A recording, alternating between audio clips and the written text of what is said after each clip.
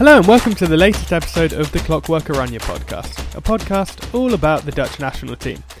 I'm the founder of Clockwork Oranje, Finley Krabolde, and as always I will be the host of today's episode, and it will just be me for today's episode. So if you don't like the sound of my voice, then, well, you should probably head off now. But if you don't mind it and you are going to stick with me, then, well, what you'll be hearing in the next, I don't know however long it'll be, probably not that long as I'm on my own, maybe 20 minutes, half an hour or so. What you'll be hearing is me just looking back at the first few months of 2022, because when it comes to in regards to the Dutch national team, it's been a pretty busy few months. So, yeah, I'll just do a quick run through of what happened in the first matches, although I'm not sure you need reminding. And then after that, I'll discuss my thoughts on them, mainly about the new system that we played, Louis van Gaal's 3-4-1-2, the pros and cons of it. Then I'll take a look at the World Cup draw, our group stage draw, and look beyond that as well to who we could face, whether it's a good one or bad one. And then finally, I'll chat about the news that after that World Cup, Ronald Koeman will be coming in and replacing Louis van Gaal. So yeah, by the way, I say it's just me for today's episode. It's not quite true. I also have a cat with me where I'm recording, and he's got a little bell on his collar. So yeah, if you hear a jingle, that is the cat, not me. So yes, without further ado, let's get into it. So like I said, I'll just run through the matches that we played. Obviously, the first one was against Denmark, and that was a great performance, a 4-2 win. Against, we have to consider Denmark a top side these days. They got to the semi-finals of the Euros, very nearly got to the final, have looked really good for some time, have a lot of top players. And yeah, we beat them 4-2, and we were the better team as well. We had more possession, had more shots, created more chances. And yeah, even the goals, one was a set piece and one was just a screamer from Christian Eriksen. So yeah, all in all, a really encouraging performance.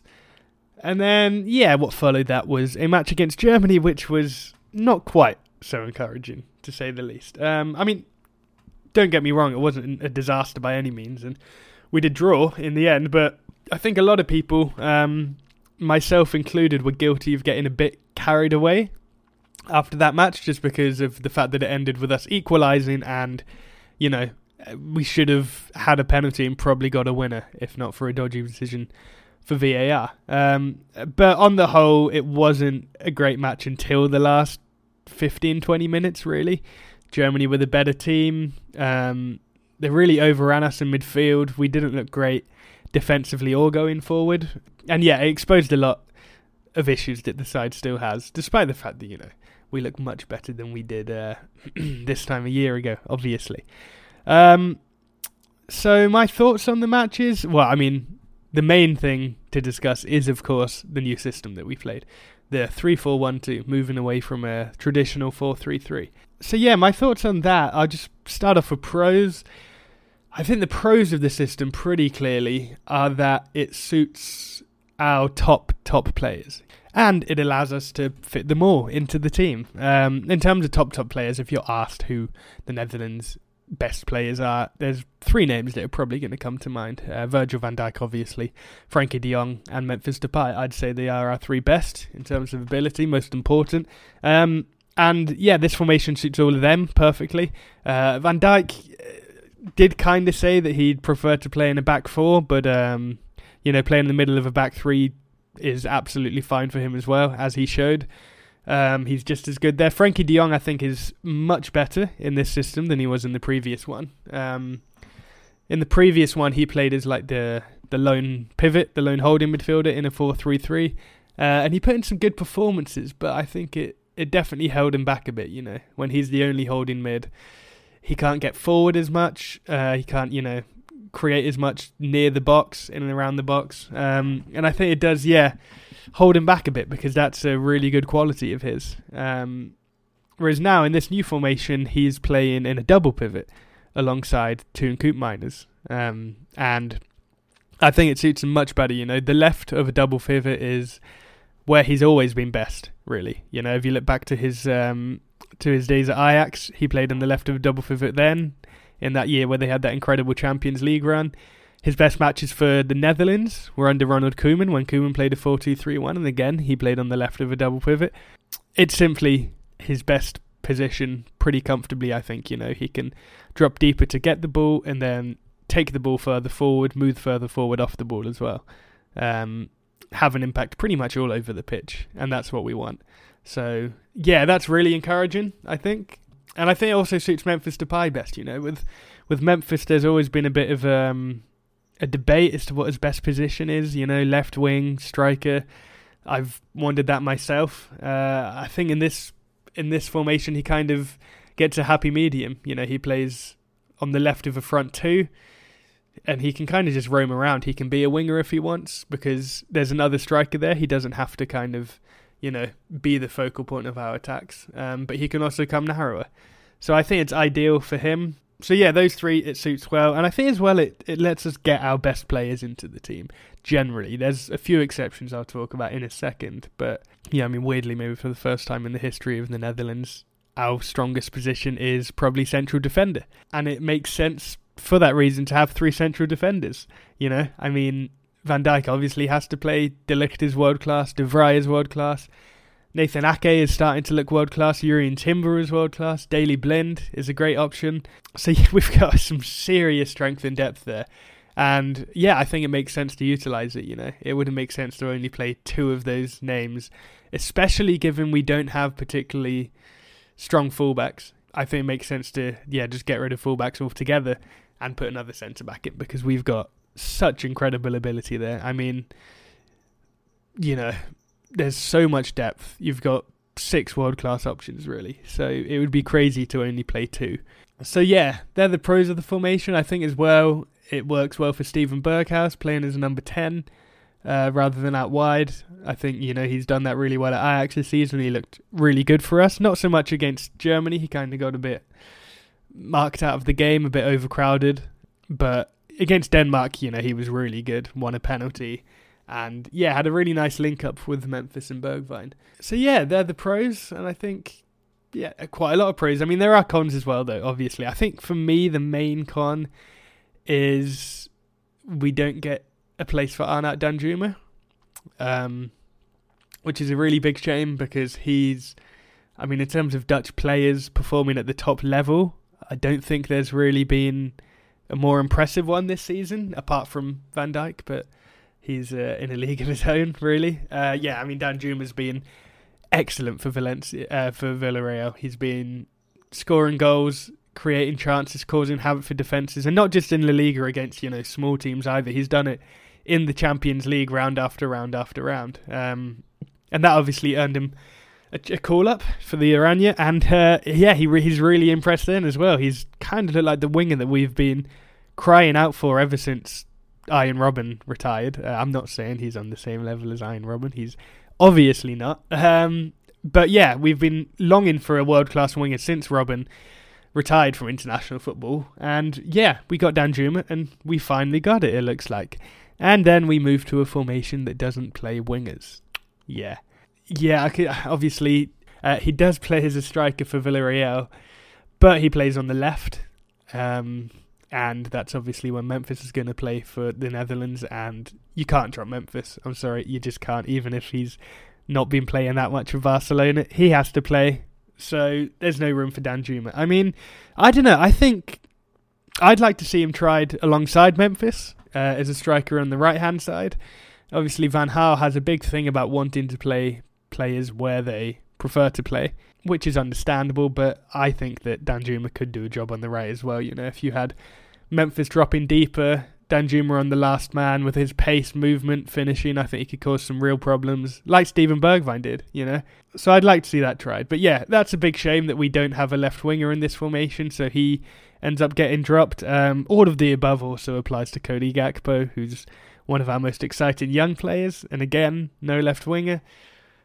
He could play as a number 10, I think, but yeah, so that's a big downside of the formation. And the other one for me is that wing backs are so important in this formation. They provide all the width. They are defensively, they're the only players that are responsible for defending the wide positions properly. And offensively, they're the only players responsible for attacking out wide as well. So they have to do everything. And I don't think on either side we have players quite capable of that. I don't know, the closest one's definitely Denzel Dumfries. He's excellent going forward. He's, really causes havoc in the opposition box so much. He's quick, strong, wins headers, got an assist for the goal against Germany. And yeah, he's an ideal candidate there. I think my only issue with him is that his technique isn't the best. He's not got the best passing vision, first touch. And also he's very, very attacking, which can leave a lot of space behind him. But he's got the pace and the stamina to make up for that, to be fair. And then on the other side, it's the complete opposite. You've got Daley Blind, who does have the technique, does have the vision. I'd say, apart from Frankie de Jong, Memphis Depay is probably the best in our squad when it comes to that. But he just doesn't have the defensive capabilities for that position. As a left wing back, you obviously leave a lot of space behind you. And to make up for that, I think you need to be quick. And he's just not, He kind of makes up for that a bit with his positioning, but he can still get exposed so much, just his lack of pace and his lack of physicality as well. He's beaten in the air time and time again for Oranje, and he's outpaced time and time again for Oranje. Other options is obviously Tyrell Malacia, who's an excellent young talent, looking better and better for Feyenoord, and he's definitely got the pace. Defensively, he's, I think, definitely better than Blind. I don't have much doubt about that, but he doesn't have the passing, the vision, the crossing that Blind has going forward. Looking ahead, I'd probably rather he start on the left, just because he's got more chance of improving his attacking capabilities than Daley Blind has of getting faster or getting taller or getting stronger, unless he develops some superpowers in the next few months. So yeah, the wing backs are a bit of an issue. I mean, Denzel Dumfries I'm still pretty happy with on the whole. I'd like to see Jeremy Frimpong given a chance, because he looks like a great talent. Was obviously going to be called up for the last matches, but then got injured. And obviously Rick Karsdorp. Everybody wants Rick Karsdorp to be called up. I don't really understand why he hasn't yet, but well, we can hope that he will at some point soon. Another solution, I think, which a few people on the Clockwork around your Twitter have got in touch and suggested this, and I think it's definitely an idea worth trying. It kind of kills two birds with one stone, Like I've said, two weaknesses are Danjuma has to be dropped for this, and we don't have a great left wing back. Well, how about playing Danjuma as a left wing back? Obviously, he plays on the left generally, and he'd be not capable defensively at all, really, unless it's in a foot race against a winger, in which case would be alright. But yeah, he's not a defensive player in any shape or form. There's no doubting that. But with the quality of centre-backs we have, 3 centre-backs, all world-class, maybe it's worth risking, especially against teams not quite as good. You have a left centre-back that can cover him, you've got midfielders that can cover him, and he obviously offers so much going forward that, yeah, I think it could be worth a chance. We've obviously seen Belgium do that with their formation at major tournaments for the last few years. They've had the likes of Carrasco, Thorgan Hazard play as a wing-back with a more defensive one like Thomas Meunier on the other side. And yeah, I think that could be worth trying for us. I think we would maybe have to drop Dumfries for a slightly less attacking right wing back, because at the moment he's bombs forward so much, and I think if he did that and Danjuma did that on the other side, we'd be pretty exposed. So I don't know, maybe stick Yuri and Timber there at right wing back and then try Danjuma on the left, in which case in possession I imagine it would kind of convert to a bit of a 4-2-3-1 with Danjuma filling the left wing position, Timber dropping back into right back, and the left centre back goes out to the left. And I think it's definitely worth trying. We need to find a way to get Danjuma into this team, I think, without dropping Memphis Depay. I think there's 2 options for that. You either try to stick him at left wing back, or you try to stick him as the right striker alongside Depay. And yeah, I don't know which one would work better. I'd probably rather just see him go as a striker, but yeah, I think trying him as a left wing back's definitely worth doing as well, because yeah, I really do think it could work, and if so, we'd get all of our world class players into the team, I think. So yeah, they're my thoughts on how that system works out in the first few matches that we played with it. all in all, I think it's definitely worth sticking to. Definitely. Like I said, it fits all of our strengths, really. We get to get all our best players in. And I think most importantly, it gets the best out of Frenkie de Jong and Memphis Depay, which is huge. I mean, if we're going to do anything at the World Cup, we need those two in form, getting the best out of them as possible. It also allows us to fit Teun Koopmeiners in, which is nice because we all love Teun Koopmeiners. So, yeah, I'm pretty happy with it. I think there's definitely stuff that can be worked on, but happily we have a lot of Nations League matches to try those things in. And, yeah, all in all, I'm pretty happy that Van Gaal decided to switch to it. I'm pretty excited about how it can look with a few more matches. Next up, so a few shortly after those matches, we obviously had the World Cup draw, and yeah, that's more good news, I think. Happy about the 3-4-1-2 formation, and very happy about the World Cup draw, because of all the pot 1 teams we could have got, we got the one that isn't really very good at all. Qatar. I mean, that is just the dream, you know. There's a part of me that thinks, you know, maybe it'd be good to play a top team early, you know, test our level. But actually, you know what? I'm fine. I'm fine not playing a top team at the start. You know, a nice, easy start into the tournament. You know, maybe rest a few players and yeah, happy days. That being said, I don't think it's going to be a walk in the park either, which is a good thing, definitely, because you've got Senegal, who are a very good side. I think a lot of people are underestimating them. They are the African champions. They've got Sadio Mane. They function really well as a team. They have a lot of other impressive players, and I think that will be a tough match, our toughest match, I'd say. That's also our first match, the opening match of the World Cup. No pressure. So I think that's massive. You know, if we can win that, then I think we can feel pretty good about topping the group. If we lose it, then you start to get flashbacks to Euro 2012, where you start on the back foot and it's all a struggle. And I think if we lose it as well, I'd back Senegal to beat Ecuador and Qatar. So I think if we lost that, we'd end up second in our group, which wouldn't be ideal, because the group next to us has England in it, who you'd assume are going to top the group. So if we come second in ours, we'd probably play them in the round of 16, which, yeah, wouldn't be great. But if we top the group like we really should, and England top their group, then we have another another winnable match after that, because we'd be playing, worst case scenario, USA. After that, if all the matches panned out like they would according to the world rankings, which is obviously by no means a guarantee, we'd have Brazil and Argentina in the quarters and semis, which would be tough. I think that my personal pick, you know, that if I had to pick a side that I think will win it, Brazil and Argentina would probably be maybe even my top two. So yeah, that would be tough. But, you know, we can't think that far ahead. At the moment, all we can do is look at the groups.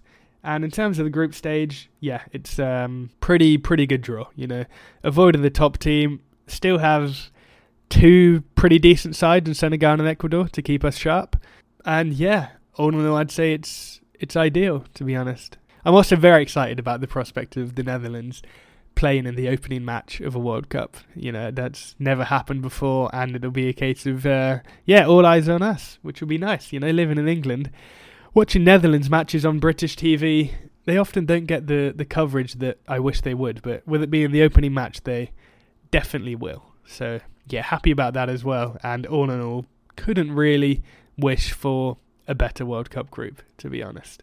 Yeah, at the end of that World Cup, obviously Louis van Gaal is going to be leaving, and yeah, that brings us on nicely to the last bit of news I'm going to discuss, because who's going to be replacing him is Ronald Koeman, returning after he betrayed us for Barcelona. Nah, I'm fine. I'm over it.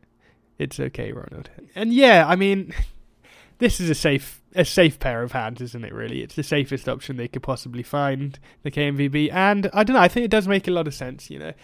Obviously, his reputation's taken a pretty big hit from what happened at Barcelona. I think people maybe exaggerate the job he did there as well. I don't think he was that bad, you know. Xavi has had some good matches, but he's also struggled in a fair few games. And Koeman did win the cup and, you know, only just missed out on the title there. So, yeah, I mean, for one, I don't think he did that bad a job as people make out. I don't think he's a bad manager, as people make out. And most importantly, he was really good when he was last in charge of us, before leaving for Barca. You know, obviously we qualified for the Euros comfortably. We made it to the final of the Nations League. In the Nations League, we beat France and Germany and England. In the qualification, we beat Germany, finished above them in the groups. And yeah, we just put in a lot of really good performances against top teams. And it'd be the first, that would really, and you know, if you consider as well that he'd inherited a team that had failed to qualify for 2 major tournaments and looked a complete shambles, he deserves a lot of credit. He got a bit lucky, obviously, in the fact that he came in at a time when young players were coming through as well, like De Jong, like De Ligt. Van Dijk was getting better than ever. Memphis was getting better than ever. But, you know, he still deserves a lot of credit for the job he did. Because, I mean, the results were really, really impressive. So, yeah, I think it makes a lot of sense. It's a safe pair of hands, and I'm pretty confident he won't be a disaster by any means, like Frank de Boer was. That being said, I don't think it's the most exciting appointment or the most ambitious appointment either. I mean, to be honest, I'm recording this the day after Rangers made the Europa League final with Gio van Bronckhorst at the helm. And watching how well he's done there has kind of made me wish that we went for him instead. You know, he's a younger option, a more exciting option. I think he plays slightly more expansive football on the whole. And yeah, he'd be a long-term option. You know, we could build a team with him for years to come, a bit like England have done with Gareth Southgate, you know. And yeah, I think it just excites me to have a new guy at the helm, a new guy, a young guy who can be with us for a long time, who will bring fresh ideas. Because I mean, that hasn't often happened with the KNVB in my lifetime, to be honest. I mean, in the 21st century, we've had Louis van Gaal 3 times. This is off the top of my head, so I may be wrong on some. But Louis van Gaal 3 times, Dick Advocaat twice, Ronald Koeman twice now, Guus Hiddink not quite twice, but he left in 98. So, you know, you get the picture. We kind of go round and round the same tried and tested options. And there's going to have to come a point where we stop doing that, you know. I mean, Van Gaal's retiring after this. Advocaat's retiring soon, you'd think, although at this rate he never seems to leave. Hiddink, again, looks like his career as a top manager is over. So really, after Ronald Koeman's the only one left. And he's not that old, you know. Is it for a national team manager? He could be with us for a good while, to be fair to him. A good 10 years or something. But yeah, there's just a part of me that would have liked a younger, more exciting option. That being said, if Koeman comes in, does a pretty good job, and then leaves after a few years for us to get Erik ten Hag or Van Bronckhorst, if he continues to do well at Arne Slot, or, you know, one of those, then I won't be complaining. You know, it's a sensible option, just not a very exciting one, but maybe that's not a bad thing on the whole. So yeah, that's everything really that's happened in the first few months. Looking ahead, I'm really glad that we have an international break coming up with a lot of matches, because there is obviously there's not much time at all just before the World Cup to get this tactic tried and tested, this new system, because it's in the middle of the club season. I think players are going to all arrive in Qatar literally like a week before the first match, our first match, because we have the first one, which isn't ideal in that sense. So yeah, it's really good that we've got these Nations League matches to kind of, you know, hone in on this system, to practice it a bit more, and maybe try out some new players as well. You know, I'm just thinking who we'd like to see given a chance. I mean, for me, Joey Veerman is the top one. Looking ahead to the next international squad selection, he's the guy that I'd most like to see, because I'm just a massive fan of him. I think, especially for PSV, playing a bit further forward, you know, in the attacking midfield, I think he's been great since he's joined them. And that's a position that we could maybe improve on still, you know. Steven Berghuis was really good there, but I think we could do better, and I think Veerman could do better. So he is a guy I'd love to see in the squad next up. Pablo Rosario at Nice is another one, because I think we need a good alternative to Koopmeiners alongside Frankie de Jong, and I sadly don't think that's Gini Wijnaldum anymore. He's hasn't played well for Oranje for a while, isn't doing too well at PSG. So yeah, I'd like to see Rosario in there as well. And yeah, obviously Jeremy Frimpong.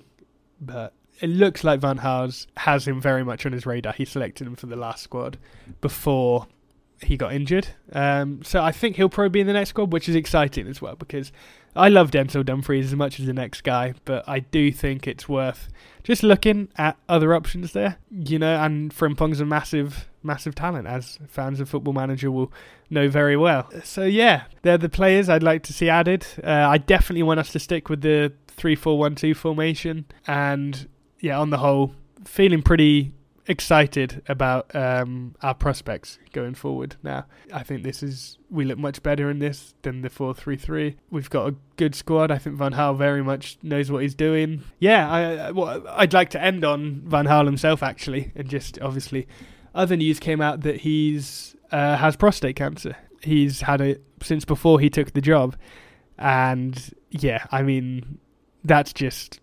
obviously, I wish him the very best. Hope for a full recovery. It looks like he's going well towards a full recovery, which is great news. But I think it just says so much about what an incredible person he is, not just as a manager, I mean, despite that, he took the job when his country really needed him. He stepped up because, in his own words, there were no other options. So we really needed him, and he came through despite the fact that he was fighting cancer. And he kept it quiet, He kept it quiet because he didn't want it to distract the players, to get to the players, cause problems for the players. So he'd go to the training ground during international breaks and make sure that he had his treatment for the cancer at night, away from the players while they're asleep. And I mean, that is just incredible, It really is. I admire him so much now, more than ever. And, well, if this was a Hollywood film, I think we all know that this story would end with him taking his nation to their first ever World Cup. And, yeah, let's just hope it is, because that would be one of the most incredible stories in the history of sport.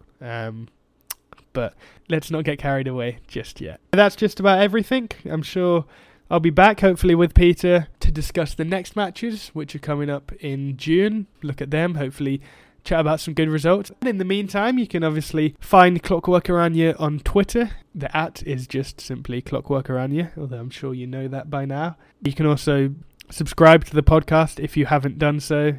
And please, please, please do leave a review if you enjoy the podcast. Wherever you listen, if you can just stick 5 stars. You don't have to put any comments. But yeah, that would be great. Also, if you've, enjoyed this episode, if you want to give your opinions on any of the things I've discussed, get in touch, then feel free to tweet me at the Clockworker on your account. Thanks again, and I'll see you in about a month and a half. Bye.